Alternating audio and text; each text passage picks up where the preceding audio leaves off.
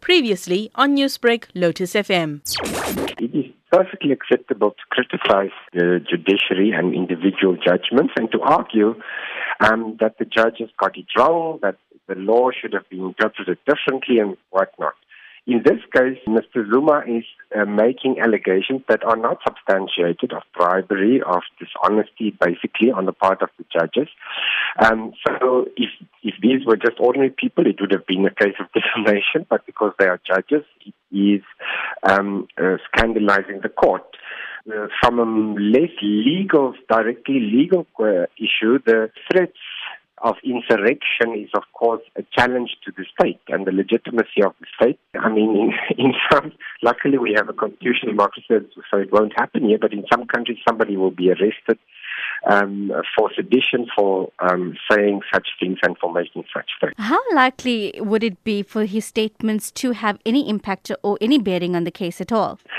No, I don't think it will have any impact because it was not before the court. The court is going to make a decision based on the arguments before it. Of course, the former president decided not to take part in it, so he decided not to provide his side of the story, which has been a hallmark of his approach to any to the criminal case against him and also before the commission.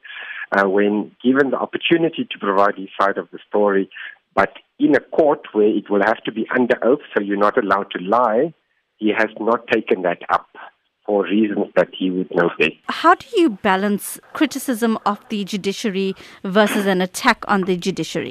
Yes, so the criticism is perfectly acceptable, but it must be based firstly on facts, and it must be based on engaging with the legal arguments made by the court.